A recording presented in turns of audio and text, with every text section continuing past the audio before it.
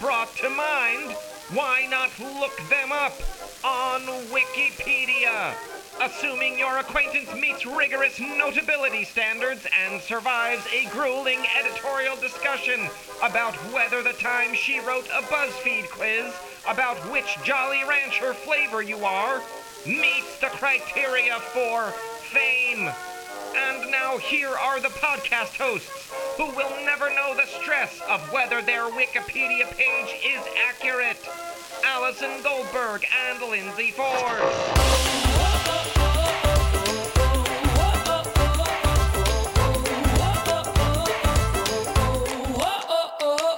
Hello, everyone. It is I, Lindsay. And I'm Allie. Welcome to Two Girls, One Podcast, where we talk about weird communities on the internet because we're weird and we're on the internet. Today is about getting humans represented on the internet. So it's a little bit of a zig. It's about getting communities to notice communities that are often unnoticed.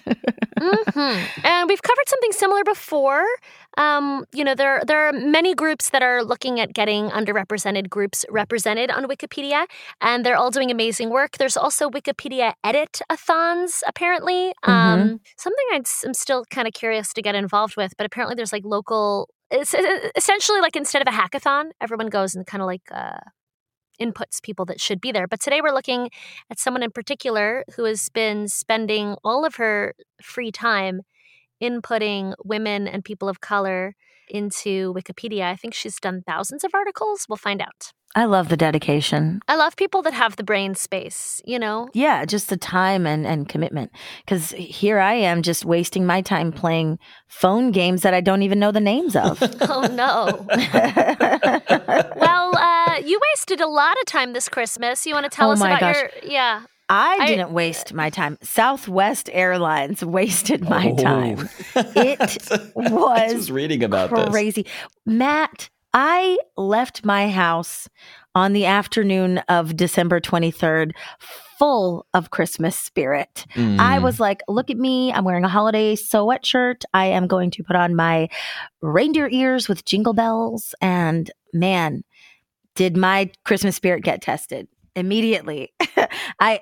My flight was delayed and it was fine. We got out of there. Then we landed in Dallas where I was just meant to touch down. I wasn't even meant to leave the plane in Dallas. And then we get there. There's a delay while we're still on the tarmac trying to get to the gate. There are 9 planes ahead of us that need to get to gates before we do. The flight attendants are being so kind and upbeat. And finally, it's our time to go to a gate. And then the flight attendant says, well, the cat is out of the bag.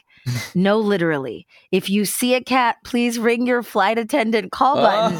Because it was a baby cat, like a kitten, but not a tiny, tiny kitten, but small cat had gotten out of its carry bag. And now we're on this plane being like, oh, I think I see the cat over here. Oh, here she is. Oh, should I pick her up? I don't think she likes me. What about people with cat allergies? Truly, like they stopped it's serving me. peanuts on the plane because of allergies, but you can still bring your cat. Say the word cat and I sneeze. So I wasn't trying to catch the cat, but they finally caught her. It was hilarious. It was totally crazy. And I was like, wow, this Christmas week is getting off to a wild start.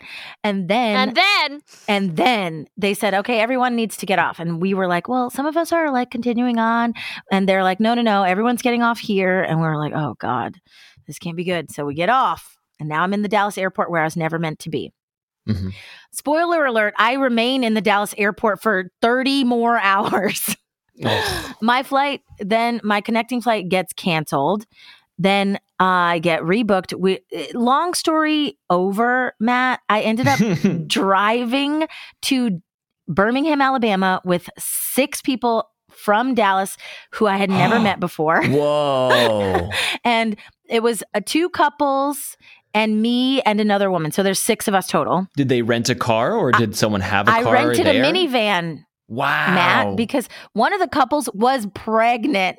Oh. We drove a pregnant woman. We started calling the baby Nicholas because obviously the minivan's name was Noelle. She was tricked out. She was a little speedy Chrysler minivan. And we drove through the night after our third flight got canceled. We were like, hey, we just got to get home. Honestly, that's great. Yeah. Take it into your own hands. It was wild. We kept videoing ourselves. Oh my gosh. I was following this story on Lindsay's Instagram and I was shook. Guys, I'm sorry. Christmas is a ridiculous thing. It makes no sense. I love being Jewish on Christmas. Everyone's trying to travel the highest travel day of the year. Things are getting canceled. There's a fucking blizzard. I mean, it's awful. Every year, pretty much. It's awful. I don't know why you guys do it. Hashtag opt out of Christmas. Hashtag cancel Christmas. I was reading about why Southwest was affected more so by the weather than other airlines. And did you hear they're continuing to cancel thousands of flights because now my flight in the wrong back place. was already canceled. Right.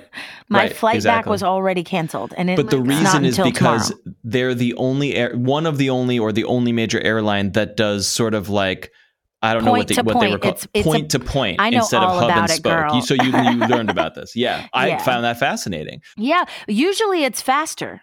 It gives them very good turnover time. They don't have to worry about everything going back to a place. They can just plan things based on where everything is and where it ends up. But because it's such a sort of chess game, if one of the pieces is missing, you can't play the game.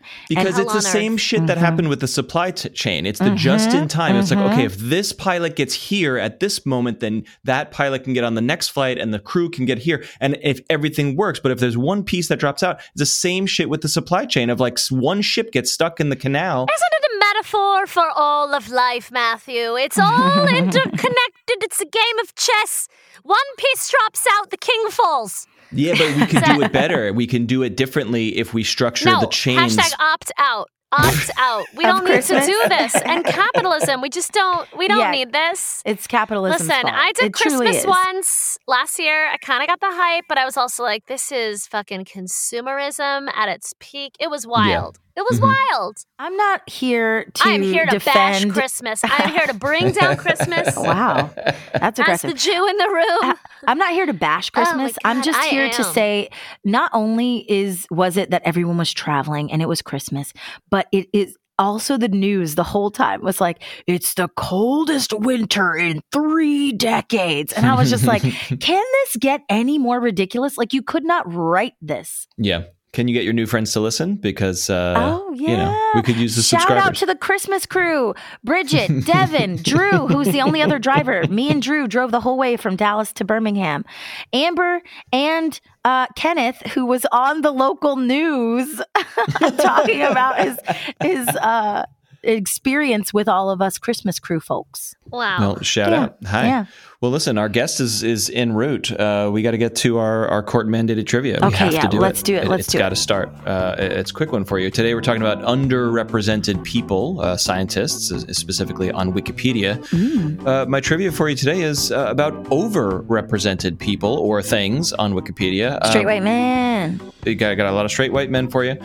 Wikipedia, you might not be shocked to know, keeps rigorous statistics about edit history and most edited pages and page views and what articles are popular in a given time. There's all sorts of tools and trackers. So I am looking at my screen at the summary of all of 2021. 2022 is obviously not done yet. We don't have the full stats, but I can sort by 2021. So keep that in mind. And I'm looking at the most viewed Wikipedia articles in the entire year.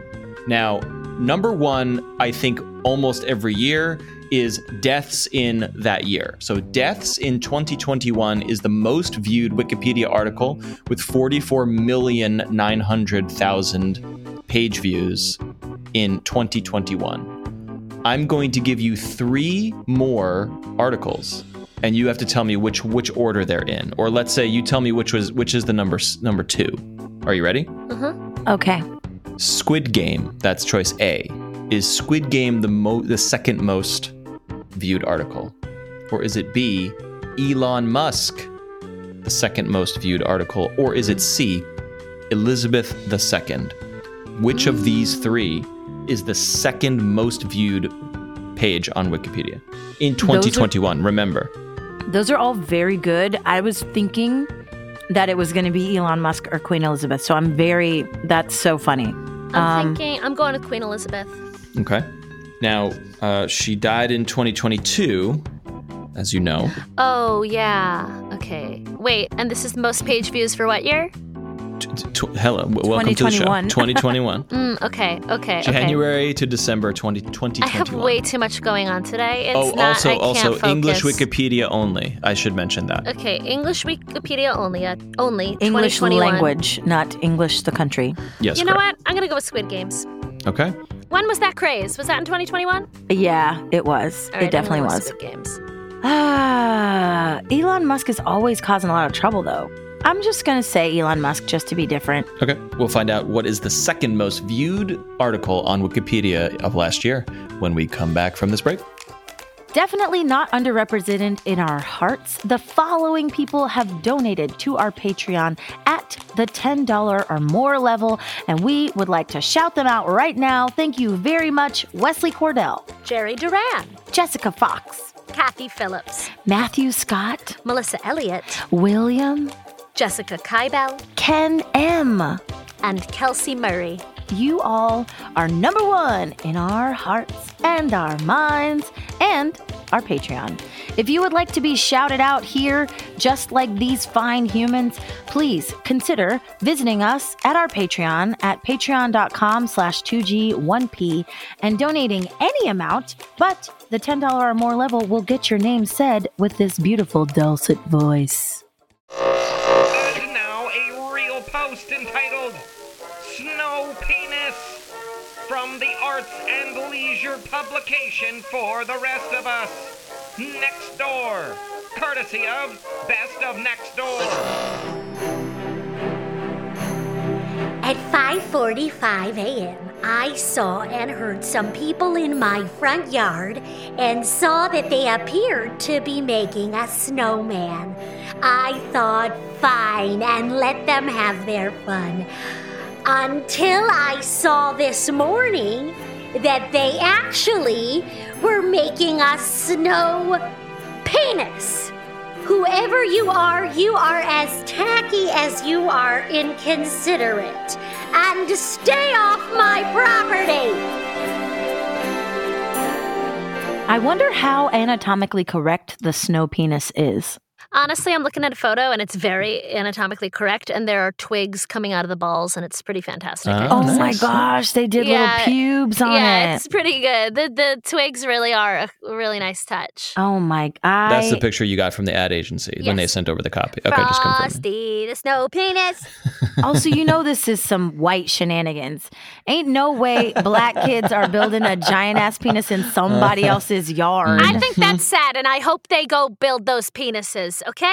They can't, because if they're doing it in a white person's yard, they're going to get shot, sorry. And if they're doing it in a black person's yard, they're going to get smacked upside their head. This is what Martin Luther King talked about. That everyone should be able to build snow penises in anyone's yard. Listen, I think that's the dream. When I go skiing, you cannot tell what race I am. I am covered from head to toe. Head to toe, full face mask. I'm not even kidding. What about kidding. the hair, though? The hair? The hair is enclosed in the mask with my hood and my hat. You cannot, unless you look me dead in the eyes, I could be anybody. But also, I think that... Make a penis, everyone. Go out in a yard and make a snow penis. Just be in your full garb in a white neighborhood and run fast, y'all. I'm just telling you. You can build a snow penis in Matt Silverman's white lawn, okay? Do you want to build a snow penis? Do you want to come and play? Do you want to have it come? Yeah, no, there's you never jerk it anymore. It writes itself. Oh, wow, that's good. Speaking of white people, what was the second most viewed Wikipedia article? Did you give it away? In 2021. Well, yeah, I mean, perhaps. So we've got two white people, Elizabeth II, Elon Musk, and of course, Squid Game, the Korean Netflix show. Mm-hmm. Allie, you went with Squid Games, which was not a choice. So I'm not sure. Oh my God, I'm turning into my mother. She's And like, Lindsay have went you with- seen Saving Private Benjamin? I'm like, oh my God. Right. Lindsay, you said Elon. Yeah, yeah. We're holding steady here. South Africa. Let's see it. 2021, aside from deaths in 2021, which was the most viewed article, the second most viewed article with 25,300,000 page views is, I am sorry to say, Elon Musk is the most what? I knew it. I told you. That makes sense. This is and before Twitter. I told you. I hate how no, predictable that was. he's been talking about buying Twitter for a while. Sure. And But it's also before the he's craziness. constantly spewing his lunacy and trash all over the internet. Yeah, he's been But doing they- that for years. Yeah, they love Yeah. it. People gobble it up. Not me. But it's wild to me that people are like, well, who's this Elon Musk guy? I better Google him or look him up and read his Wikipedia page. Now, I think Queen Elizabeth was not like notably ill or doing anything.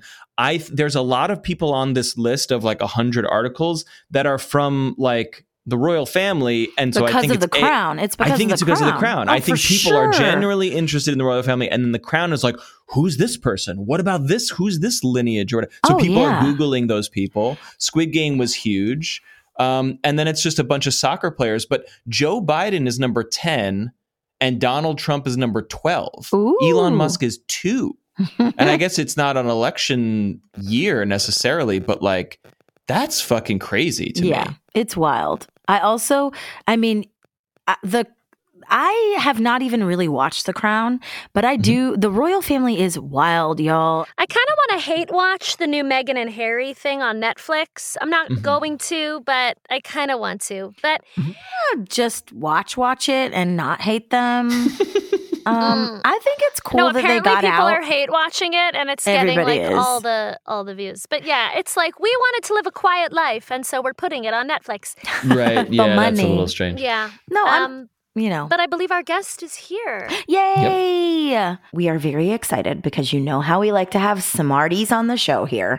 Today, we are welcoming from all the way across the pond, Jess Wade, who is a materials scientist over at Imperial College London. Hi, Jess. Welcome. Hello. Thank you for having me. Jess, what is a materials scientist? It is a fantastic question. And I am a scientist who works on new materials. So materials for electronic devices, things that would emit light in your mobile phone or your television display, or the types of materials that might absorb sunlight and generate electricity in solar panels. So it's really thinking about how we can make those materials more efficient, and also the ways that we manufacture them more sustainable to kind of protect the planet and also do incredible things with future technologies. Wow. Okay. Me too.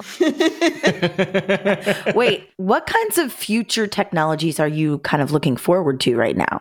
So I worked a long time during my postdoc on kind of future materials for LEDs, so for light emitting diodes, particularly for displays, to make them more efficient, to try and control the twist of light that's emitted by light emitting diodes, just so that you can bypass certain filters in your mobile phone screen. But that's kind of happened. The types of materials that I was working on are these organic light emitters, these OLEDs, which are kind of common now to all smartphones and kind of state-of-the-art laptops and televisions. So now, actually, I'm working on using the shape of the materials to try and control the spin of electrons, the kind of quantum states of electrons or their spin states. And actually, we've shown recently, and we're trying to harness that we can use the shape of a molecule, the twist of a molecule, the curve of a molecule, to control whether you have electrons that are pointing up or electrons that are down, whether you have this kind of spin state in the electron. And that's really useful for spintronic devices, so devices that make use of charge and also spin, but also for quantum technologies. So we're thinking, let's use really exciting molecules and the shape of those molecules to kind of, I guess make technologies more efficient, but really be able to do things like ultra precise navigation or ultra encrypted communications or bank transfers and things like that by using these quantum states of electrons and light. Or to make TVs slightly better, which I'm a big fan. Yeah. Matt. Future technologies. Now, this is so cool. Matt, you're so basic. I know. Right. I felt that was a bit basic. That's why I stopped researching it. I was like, this is done. I don't need to keep making display manufacturers more money. I've got to move on. Yeah, we got to get into that code cracking business or code making business. That's fun. It is fun. Although we don't need to do that now anymore, right? Because of that open GPT or whatever, that language model, the AI. Chat now GPT. You can Chat GPT. That's it. I messed around with that a lot on Friday. Oh my God, why? And do you still have a job? Yeah, I do. It was fascinating because in some ways it was astounding how quickly it generated perfectly formatted text for whatever my request was. But there were many flaws. I think it might improve extremely quickly, so that's scary. But right now, there were still a lot of flaws, and it took a lot of time for me to get it to generate what I wanted it to generate. You can kind of set it exam questions, and so some academics I know at a university were giving it exams that they'd written for undergraduate students, and ChatGPT could get 70%, like it could completely nail the exam, and you wouldn't be able to run it through plagiarism checkers because that text has never existed on the internet before. Yep. Yeah, no, it's going to be wild for academia. Although you just said 70%, so it's still like a C, you know? Yeah. No, 70% at university is like, you are doing well. That's when on the bell curve, you're going to get a higher grade. It is. I think it's worse at creative stuff, right? Anything remotely creative that needs a little, but if it's just like fact, yeah. But then that's great, right? Because then that means that we have to go back to an education system which is valuing students learning some things and then using their own creativity to answer a challenge.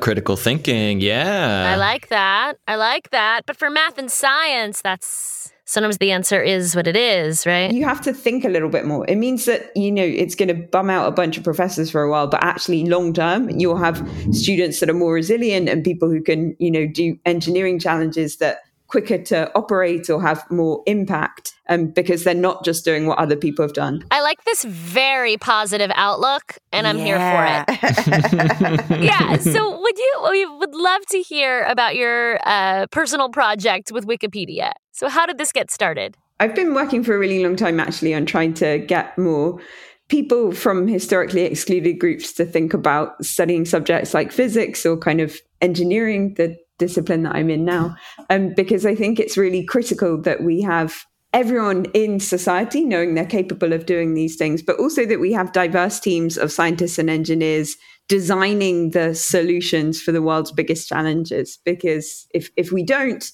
we're going to see really detrimental impacts from everything from kind of technology to human health. But also science is more impactful, and it's also much more kind of cost effective. It's just a much better way of doing it if we have everyone on board with this vision that we should be doing science. We can all be doing science and engineering. So that's a very long, waffly way of saying, for a long time, I've thought we need to get more young women and more people of color and more people from other historically excluded backgrounds to think about studying these things. And I guess when I was a PhD student and then when I was a postdoc, I was doing an awful lot of kind of going out to high schools and giving talks about science, or inviting in families and young people and their teachers to come to the university I worked in, or going to workshops and giving these talks at science festivals. And after all of those, you kind of feel great because for like half an hour, you think like, oh, I really changed their minds. Oh, like, they're all going to study physics one day. But actually, in reality, people's lives are really complex and challenging. And especially young people today, I think they're facing so many mixed messages and so many stereotypes. And they're existing in this society that fundamentally doesn't celebrate people from historically excluded groups, particularly in subjects like science or engineering. They may have this one-off excursion when they go into a university for a bit. But actually, I really wanted to change that picture of who was and wasn't a scientist and who did and didn't make these groundbreaking discoveries. And I just really wanted to shift that narrative. And so I'd been kind of incorporating these stories about incredible pioneers from historically excluded groups into the types of activities that I was doing. And then I learned about this incredible place called Wikipedia. And kind of throughout 2017, I was learning more and more about how important Wikipedia was for so many different aspects of our lives. You know, I thought of it as just a way to kind of, you know, I don't know, cheat in a crossword or something. But actually it's used by so many different parts of society. Like it's used by kids, by their parents, by teachers, by policymakers, by journalists, by academics themselves. You know, it's relied on hugely in the global South, where people don't have access to printed materials like we do in the US or in the UK.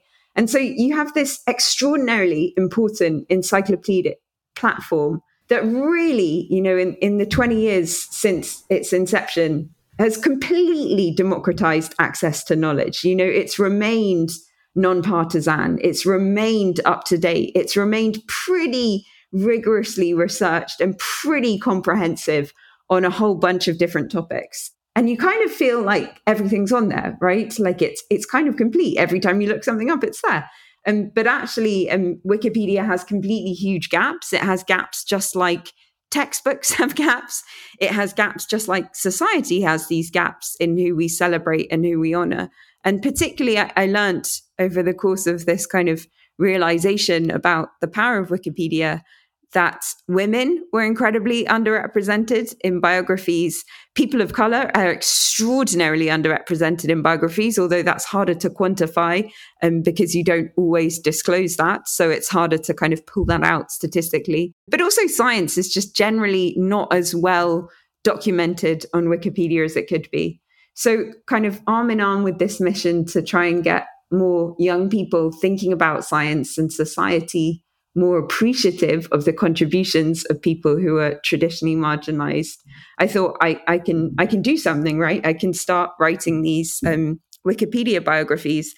I learned how to do it, which was extraordinarily quick because editing Wikipedia is very easy. And then I started kind of over the holiday season of 2018. And then I just got addicted to this process of learning and kind of, you know, I get to learn a new thing every night or whenever I edit, but also I kind of get this opportunity to shout about how brilliant someone is and to get them to get recognition and to get them to be included in history books and put on award lists and made fellows of prestigious societies.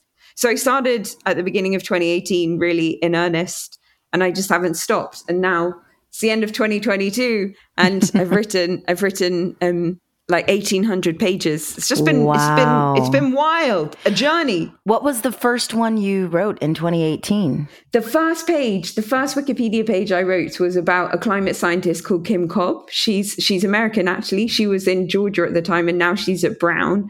And she is a phenomenal professor who kind of does these really extraordinary ocean voyages to try and understand the chemistry of things like corals and ice to understand how humans have impacted climate change. But she's also deeply involved with teaching, like all professors, but also policy work. So working with the US government to give advice on what we can do to better protect the planet. And she's done, you know, so much scientifically, so much for academia. And I saw her give a talk. And, you know, when you see someone impressive, whether they're on television or in front of you, often you look them up on the internet and you kind of get that feeling when they have a Wikipedia page, like, oh yeah, like they're a legit person, like they're credible. And Kim didn't have one, but now Professor Cobb, I should call her, does have a Wikipedia page. Wow. Very cool. Very cool. I know you just mentioned the first person that you added. Was that also the moment that you realized these people aren't on Wikipedia? I guess I realized it when I searched for them, but also just more, you know, probably I have that kind of revelation every night. I think that I kind of look through these names and, you know, look through these faculty profiles or lists of people who've been admitted as elected members of particularly prestigious bodies, or I'm reading a paper by a really, you know, kick-ass woman, or I'm watching television and someone comes on or something like that. And then I think, like, I wonder if they're on Wikipedia. And then I'm constantly shocked at how highly qualified and how remarkable someone from a historically excluded group can be and still not be on Wikipedia. Like and I'm sure you've discussed it on the podcast before, but the bar is so much higher if you're a woman or if you're a person of color for society to deem you notable. And that just kind of manifests on Wikipedia tenfold. Oh my gosh, this right here is so frustrating. I love though that like you just love learning, and so this is your own research project. But I find it very interesting where you're finding these people. So you mentioned you saw someone speak, you look at faculty bios. Like, where else are you looking to find these people? Yeah, I mean, sometimes because I talk about Wikipedia so much, sometimes some people just email me and they're like, my aunt is fantastic. or sometimes it's like really rich white guys and they email and they're like, I really need a Wikipedia page. And I'm like, I think you fundamentally don't understand what my project is. and then they're like, I'll pay you.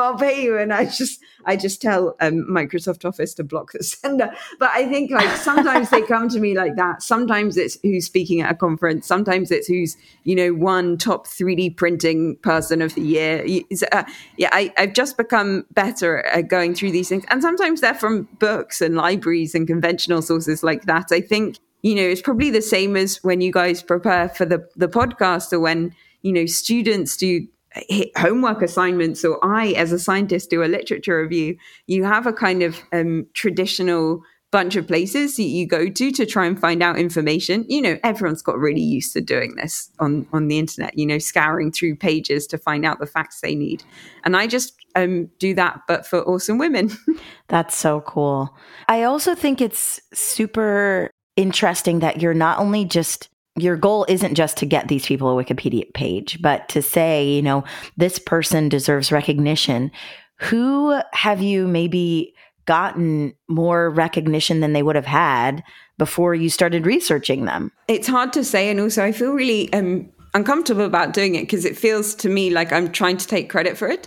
So as a disclaimer to anyone listening who thinks I'm a very annoying person, I'm not in any way doing that. You heard it here. She's not annoying. I genuinely find it completely thrilling to see people getting kind of honored. It makes me so much happier than getting attention myself. I love seeing it when these people finally, society or science or engineering or academia says, yeah, you are brilliant. I love it. But the most incredible story and the kind of fuel for me to keep going with all of this is a mathematician called Gladys West, who was born in 1930 in Virginia, and she went to a historically Black college and university, which are a remarkable thing that America has. I don't know if you guys know how remarkable they are internationally when you compare initiatives to try and do better to promote equality. But HBCUs are incredible and we should celebrate them more. But anyway, Gladys was a mathematician at the university she was at.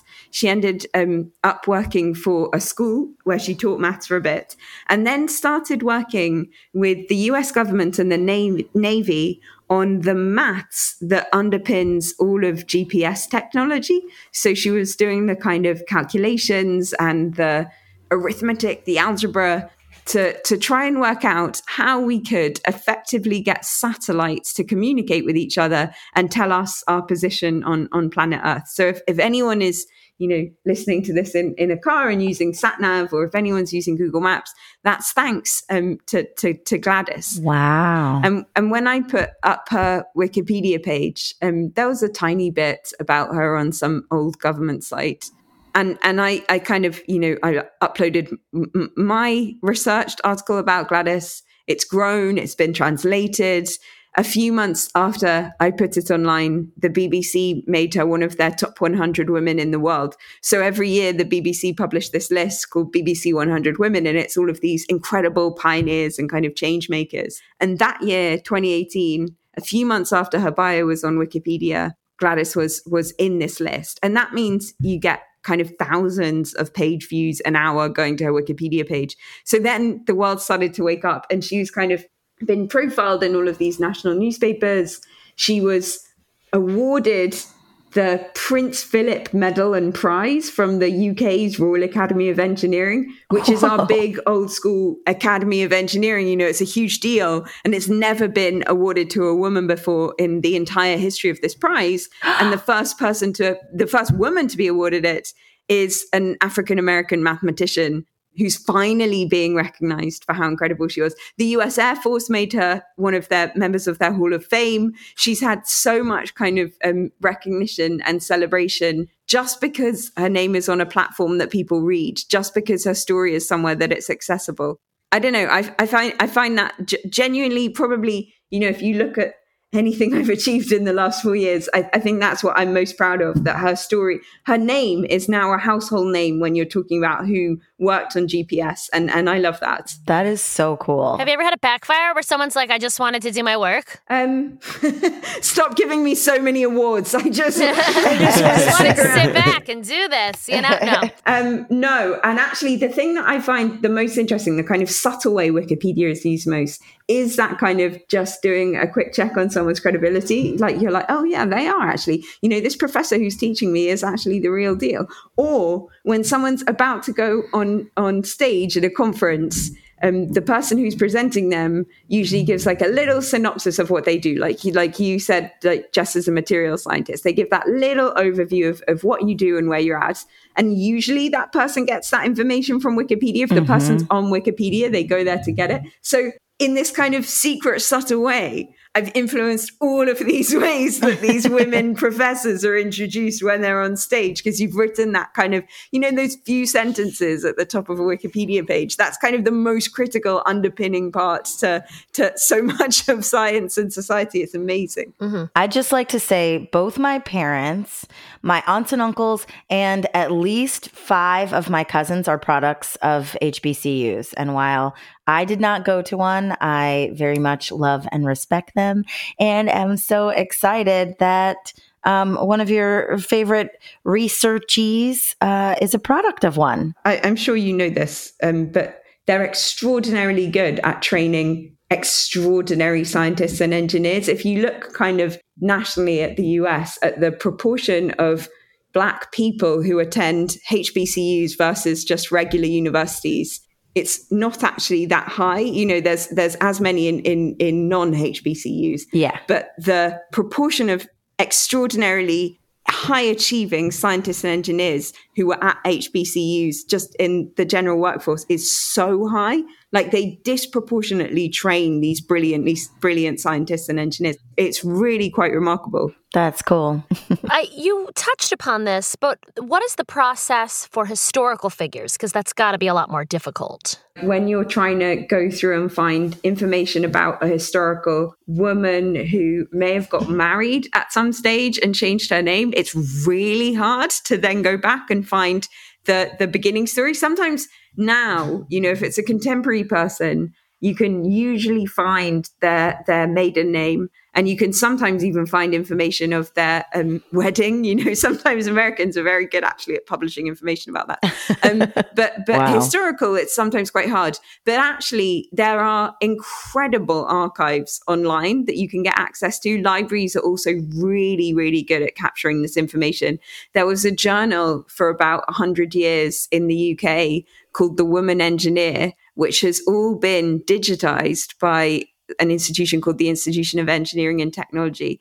And that means you can just scroll through these kind of monthly journals that came out from this society of women engineers. And you find kind of very funny stories in that of people's engineering journey, or when all of these women in 1904 met up for an engineering meeting in London and all went to the theatre and then off to a cafe for cream tea. Like, you find this sensational level of detail. I think it's probably, especially that side of it, has really given me a much bigger appreciation for history and for doing that part of research too. Like, it's incredible. And it's also given me, and why I'm grateful to podcasts like yours, this kind of real strong commitment to storytelling and to doing oral histories, to documenting these remarkable stories of pioneers. You know, we do that less now.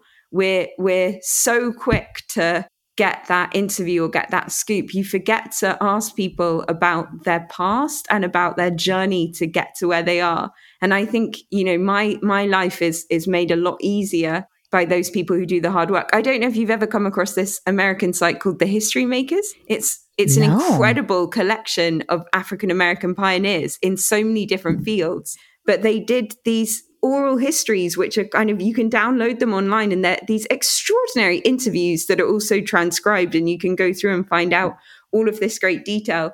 But it's really things like that. It's speaking to librarians, it's finding these bodies that support this history documentation, this storytelling. And yeah, I just completely love it. That's so cool. Have you had any backlash? For sure. When I started, I mean, you've discussed this on the podcast before, but when I started, I think, the more that you call out Wikipedia editors for being quite sexist and a bit racist, the more Wikipedia editors don't like what you're doing, right? So it's really hard. And the other thing, and the other challenge, the really big one is that, society is just not as good at celebrating or documenting these people's stories.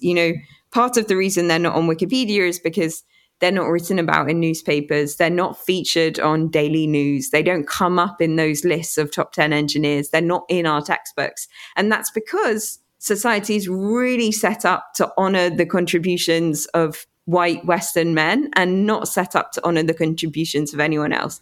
And so part of the challenge of writing these pages isn't just identifying them, isn't just doing that research. It's that the sources just don't exist. They're not being nominated for awards. They're not being covered in these places. And so sometimes you have to do that kind of sneaky side work of nominating people in the first place. I have to go out and say, this is a remarkable chemist. We need to make sure they're nominated for this prize, because then it would make it easier to justify their notability for Wikipedia. So I had it a bit at first, mainly because I was enthusiastic and honest, and that kind of ruffled the feathers of some Wikipedia editors, but also because these notability criteria of Wikipedia are really skewed towards writing biographies about white guys. But also, of the pages that I've created of these kind of 1800s, maybe only about 10 or 15 have ever been nominated for deletion. And of those, the majority have been remade. Wait, why were they nominated for deletion? Nominated for deletion because they don't pass the notability criteria of Wikipedia. Ooh, like that time I tried to make a Wikipedia page for my mom for her birthday. Yes. But okay, it was deleted, but then someone reinstated it. So how did it even pass the bar for deletion? So it's a really interesting thing, Wikipedia, because it's all volunteer contributed. Everything you read on there has been edited and added by a volunteer.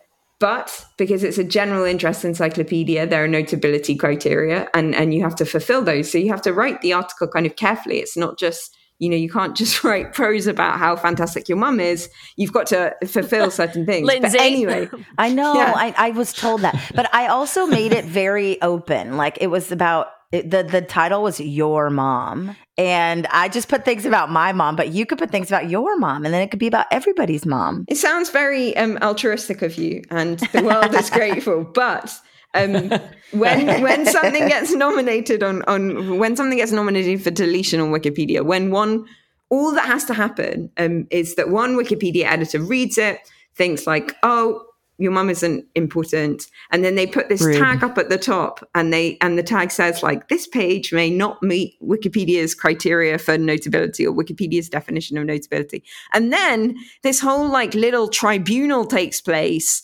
on a separate page that you don't necessarily see unless you click a little link that says go to the deletion discussion, and there you have all Wikipedia editors voting about whether these pages should stay or should go. And as the Wikipedia person who created it, you can't go on and be actually, my mum is really fantastic, because you're obviously biased in that process. So it's basically all these other people discussing whether your page should stay or should not stay. But they write these kind of paragraphs and paragraphs about how someone isn't important enough to be on this encyclopedia. So these deletion discussions, which anyone can look at on Wikipedia, you should find some if you're listening and you're curious about the hidden worlds, they're often just so polarized from the outset against women and minorities that you have to be really careful in how you write the page to try and avoid that happening. And then the vote goes against you, the page gets deleted, and then some months later, that incredible person that you wrote about who was notable enough, who completely fulfilled those criteria, gets an award beyond the point that anyone can deem it not notable anymore. And then someone goes and kind of resurrects it from the ashes. It's just a really frustrating, but in the end, it's the process that has worked and continues to work for Wikipedia. And we just have to, as advocates, as editors, as people in society who care about women and care about the stories of minorities, we have to keep making sure they're mentioned on as many platforms as possible. So it's as easy as possible to prove that they're notable. Are there other people who have joined in taking up this battle with you? Because I know that, this idea that women and people of color exist in STEM spaces and are just being hidden or not taken seriously is getting bigger, since literally the movie Hidden Figures. And then Allie and I both went to Yale. Grace Hopper College is a testament to that. And that actually happened right before you took up your passion project. So I'm wondering if there are other people who are sort of seeing this need to be fulfilled and are joining you. For sure. Actually, cool fact. When I was kind of starting to think about Wikipedia, I was invited to take part on this American State Department, US State Department, quote unquote, International Visitor Leadership Program, IVLP, that was themed around Hidden Figures. So it was 50 women scientists from 50 countries. And we came to America for a month of kind of exploring women in science initiatives, thinking about ways that we could work together, but also copy and replicate those initiatives at home. And we went to a bunch of different states. And so now I have this wild WhatsApp group that's like me and Guatemala and Venezuela and Mongolia, and we all kind of chat and share ideas, which is incredible. And it was amazing and entirely inspired by the movie Hidden Figures. Yes, of course there are. There are so many fantastic people all over the world of all genders and ethnicities and sexualities and whatever, all working on initiatives to promote and to support and to inspire more scientists from historically excluded groups. And I think it's a really, really incredible time for this advocacy work to have real impact. Students, young people want this now. You have that hunger for making the world more inclusive and more equitable. They don't want to grow up in a society that's riddled by stereotypes or structural racism. They want to read a textbook and look at the different ways that this topic has been explored around the world, who wasn't given the opportunity to be able to do that research. They want diversity. And I feel like kind of internationally, we're coming up with more and more creative and effective ways to tell those and share those diverse stories. I certainly feel really inspired by it. Across the world, there's been initiatives like 500 women scientists, 500 queer scientists. But in the response to the Black Lives Matter movement, there were all of these initiatives set up for kind of promoting Black chemists, Black neuroscientists. There was Black in physics, Black in chemistry, Black in neuro. And they were these international collectives who were saying, we're here. I would love to just know more of the incredible women that you've discovered through this process. So this year I taught a course on nanomaterials for the first time.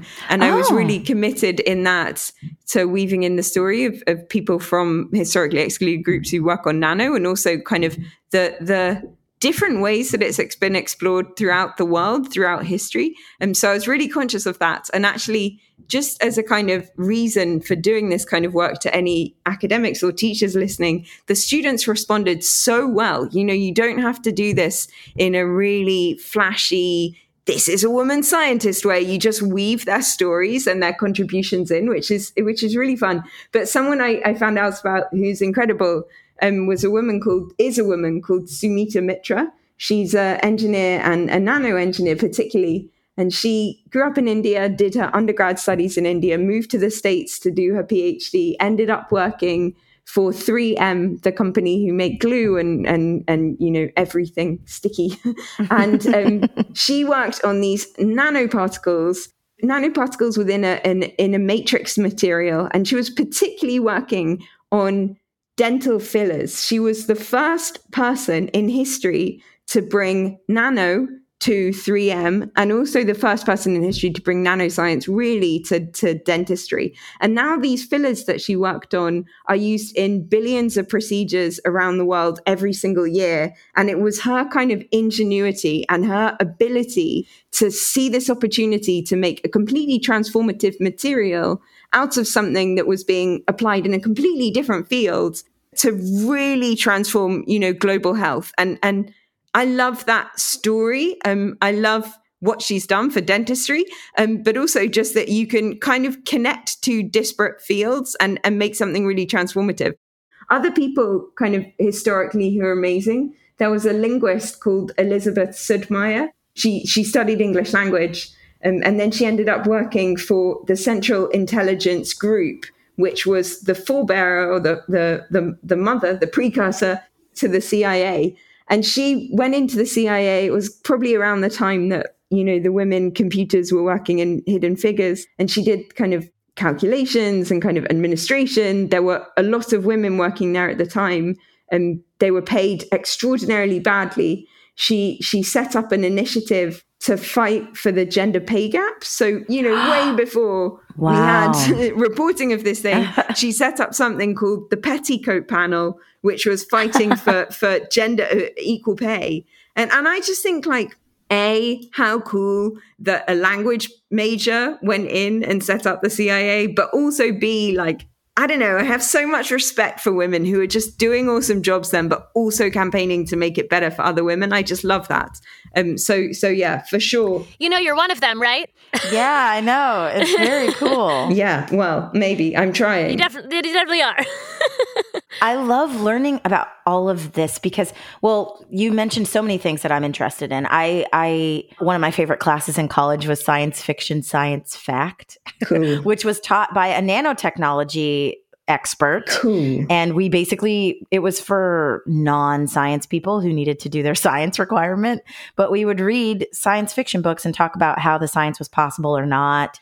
And so I love that. I know. I feel like all of the people you're talking about. I took that class, Lindsay. Oh my God. I just love it so much. Our professor's name was Mark. He was a leader in nanotechnology, and I know very little about what he did, but he did not make the fillers in my only cavity. So, but how amazing is that? I think so. That's kind of the massive difference between US and UK education. In the UK, you can choose at the age of genuinely 16 that you never want to study physics again, and you never have to study it. Yeah. Whereas in America, you have my dearest friends who I grew up with were both trained as lawyers, and they did a class called Physics for Poets. Yes. That's just the coolest concept ever. I took that class too. Good, right? I think we really need to do more work to support teachers better. I think the reason that we have so few maths and physics and engineering majors, and particularly so few from diverse backgrounds, is because we don't do enough to recruit and retain really fantastic science teachers. We don't pay them enough. We don't value them enough. But actually beyond that, we have to make young people see that all of these subjects are critical and important and exciting and connected. And part of that is saying you can't give up physics at the age of 16. It's too cool for you to do that. Yeah. Yeah, I totally agree with that. And I also think that, like you said, it's sort of just geared towards white men to be like, yeah, you can do this no matter what, even if you're not good at it. Whereas women and people of color, if you're not immediately good at it, it's like, well, maybe you should just do something else. You're smart enough to do something else. You're not smart enough to do this. You know what I mean? That's completely, if you look at the stats, that is completely what it says. Young women who choose to study these subjects do it if they're triply qualified to do it. The young men who choose to study them will be doing it because no one's ever told them that they're brilliant at anything else. And so they just get kind of mediocre grades, but they do these subjects that let them go into really high paying professions or really extraordinarily engineering focused degrees. And I just think that is so unfair. We really need all young people to be aware of what these jobs involve, how transformative they could be for the entire planet, and also where the future of these subjects are going. But unfortunately, we don't have that, and that's hugely because of stereotypes in society. But it's also just because we do not have the teachers to inspire them. Yeah, it's so true. And also the classmates. I watch these old movies about real people, and the men in their classes are so threatened that they can't accept them and learn with them and learn from them, and it's limiting. And I just remember, I'm a nerd. Everybody on this show is a nerd. Surprise. And I had a classmate, Josh Sear, shout out to you. Haven't talked to you in 20 years, but you suck. No, he's the opposite. He was very smart and very self-focused, like a lot of straight white men are raised to be. And one day in class, we were in a class together, and he goes, "You know what, Lindsay, you would be a really good scientist, maybe a brain surgeon, because you're really smart and you have people skills. And most of us don't have those." Yeah. And it's maybe I should have been a neurobiologist like you. Society, it's hugely also parent stereotypes. If your parents went to high school and had a really rubbish teacher of physics, and you grew up in a household where your parents are always like, that subject sucks, then you're not going to choose to do it. So I think we have a whole mind shift to do. But at the moment, we could have so many more fantastic physicists and engineers, but we just don't have them, not because they're not, able and they're not motivated, but because society or school is telling them no. Yeah. Be a Josh Sear. Yeah, be a Josh Sear. In a world full of naysayers, be a Josh Sear. Or a Jess Wade. Yes, definitely be a Jess Wade. That's better. So, any final thoughts? How can our listeners support these initiatives? They could start editing Wikipedia. It takes absolutely nothing. Editing sounds like it's a really terrifying thing. But actually, all you need to do when you're looking at your favorite browser is go to Wikipedia, and instead of being on that tab that says read, you go to the tab that says edit, and it's extraordinarily intuitive. Anyone listening to this can pick it up. But I think actually bigger than that, we just need to get better honoring and shouting about how incredible women, people of color, people from other historically excluded groups are in all walks of society. We need to invite them on podcasts. We need to have them on radio and on television. We need to profile them more in newspapers. We need to give them more awards and honors. This is a shout out to journalists too. Journalists need to do better so that the sources exist for Wikipedia editors to cite, and therefore those conversations happen sooner, faster, better. Yeah, journalists need to do it too. 100%. We're stronger in this together. I think everyone has their role to play in this fight for equality. And everyone's going to have to, because the next generation aren't going to put up with the stereotypes that we've had before. Amazing. Hell yeah. All right. Well, thank you so much for joining us. Awesome. Thank you so much for having me. This was great. Jess seems rad, and I can't wait to read about every single person that she's already written about on Wikipedia. Do you think she's kept all of those names and entries in her head, and she has an encyclopedic knowledge of them? That was so-and-so from this century who invented blah, blah, blah. You know what I mean? If only there was an encyclopedia that we could reference that would have all these names in it, then we could just look them up. What I'm asking is, do they live in her head? No, I think that's why they write them down. Is she like the rest of us, where once she makes the entry, she completely blacks out and doesn't remember? That's what I do. That would be me, absolutely. Yeah, me too, for sure. I feel like there needs to be an episodic TV show that's like Drunk History, but not drunk. You know what I mean? And just focuses on these women. Yes, exactly. That's cool. That's really cool, actually. Yeah. I think it could be like Drunk History. Make it fun and silly, but highlight. Make it fun, yeah. Yeah. My daughter listens to a variety of kids' podcasts, and most of them are sort of NPR related or whatever. And I've noticed on some of the science shows that they make a point to reference studies and bring on guests from women scientists, disproportionately so. And I'm like, yeah, okay, great. They're clearly doing some work there to make sure that kids are hearing from women scientists. So girls and anyone could be like, right, they're scientists too. It's great. I have some small hope for the future generations. If you also have hope, you can email us to g1podcast@gmail.com. You can find me on social media, all social media at ALLI_GOLDI. I am across all platforms at The Lindsay Life. I will highlight my stories from Instagram. Oh my gosh. For my travel, so you can see oh my gosh. the 2022 holiday Hallmark movie that is my life. I was going to say, there's a script in here somewhere, so get to it. Insane. For the holiday season, if you've been a long-time listener, please, the gift we would love is for you to visit our Patreon, patreon.com/2G1P. You can also hop in our Discord and join the conversation there, discord.gg/2G1P. You can call us. That number is 347-871-6548. That number again, 347-871-6LIT. There won't be anyone answering, but you can leave us a voicemail and we might play it on the show. Friends, we love you. Hug your families and, Happy New Year! Happy New Year! Two Girls, One Podcast is hosted by Allison Goldberg and Lindsay Ford. Then hastily deleted from Wikipedia, produced by Matt Silverman in New York City. This episode was edited by Avital Ayler. Production assistance is provided by the Podglomerate. This show is a production of The Daily Dot, the #1 source for in-depth reporting about life on the internet.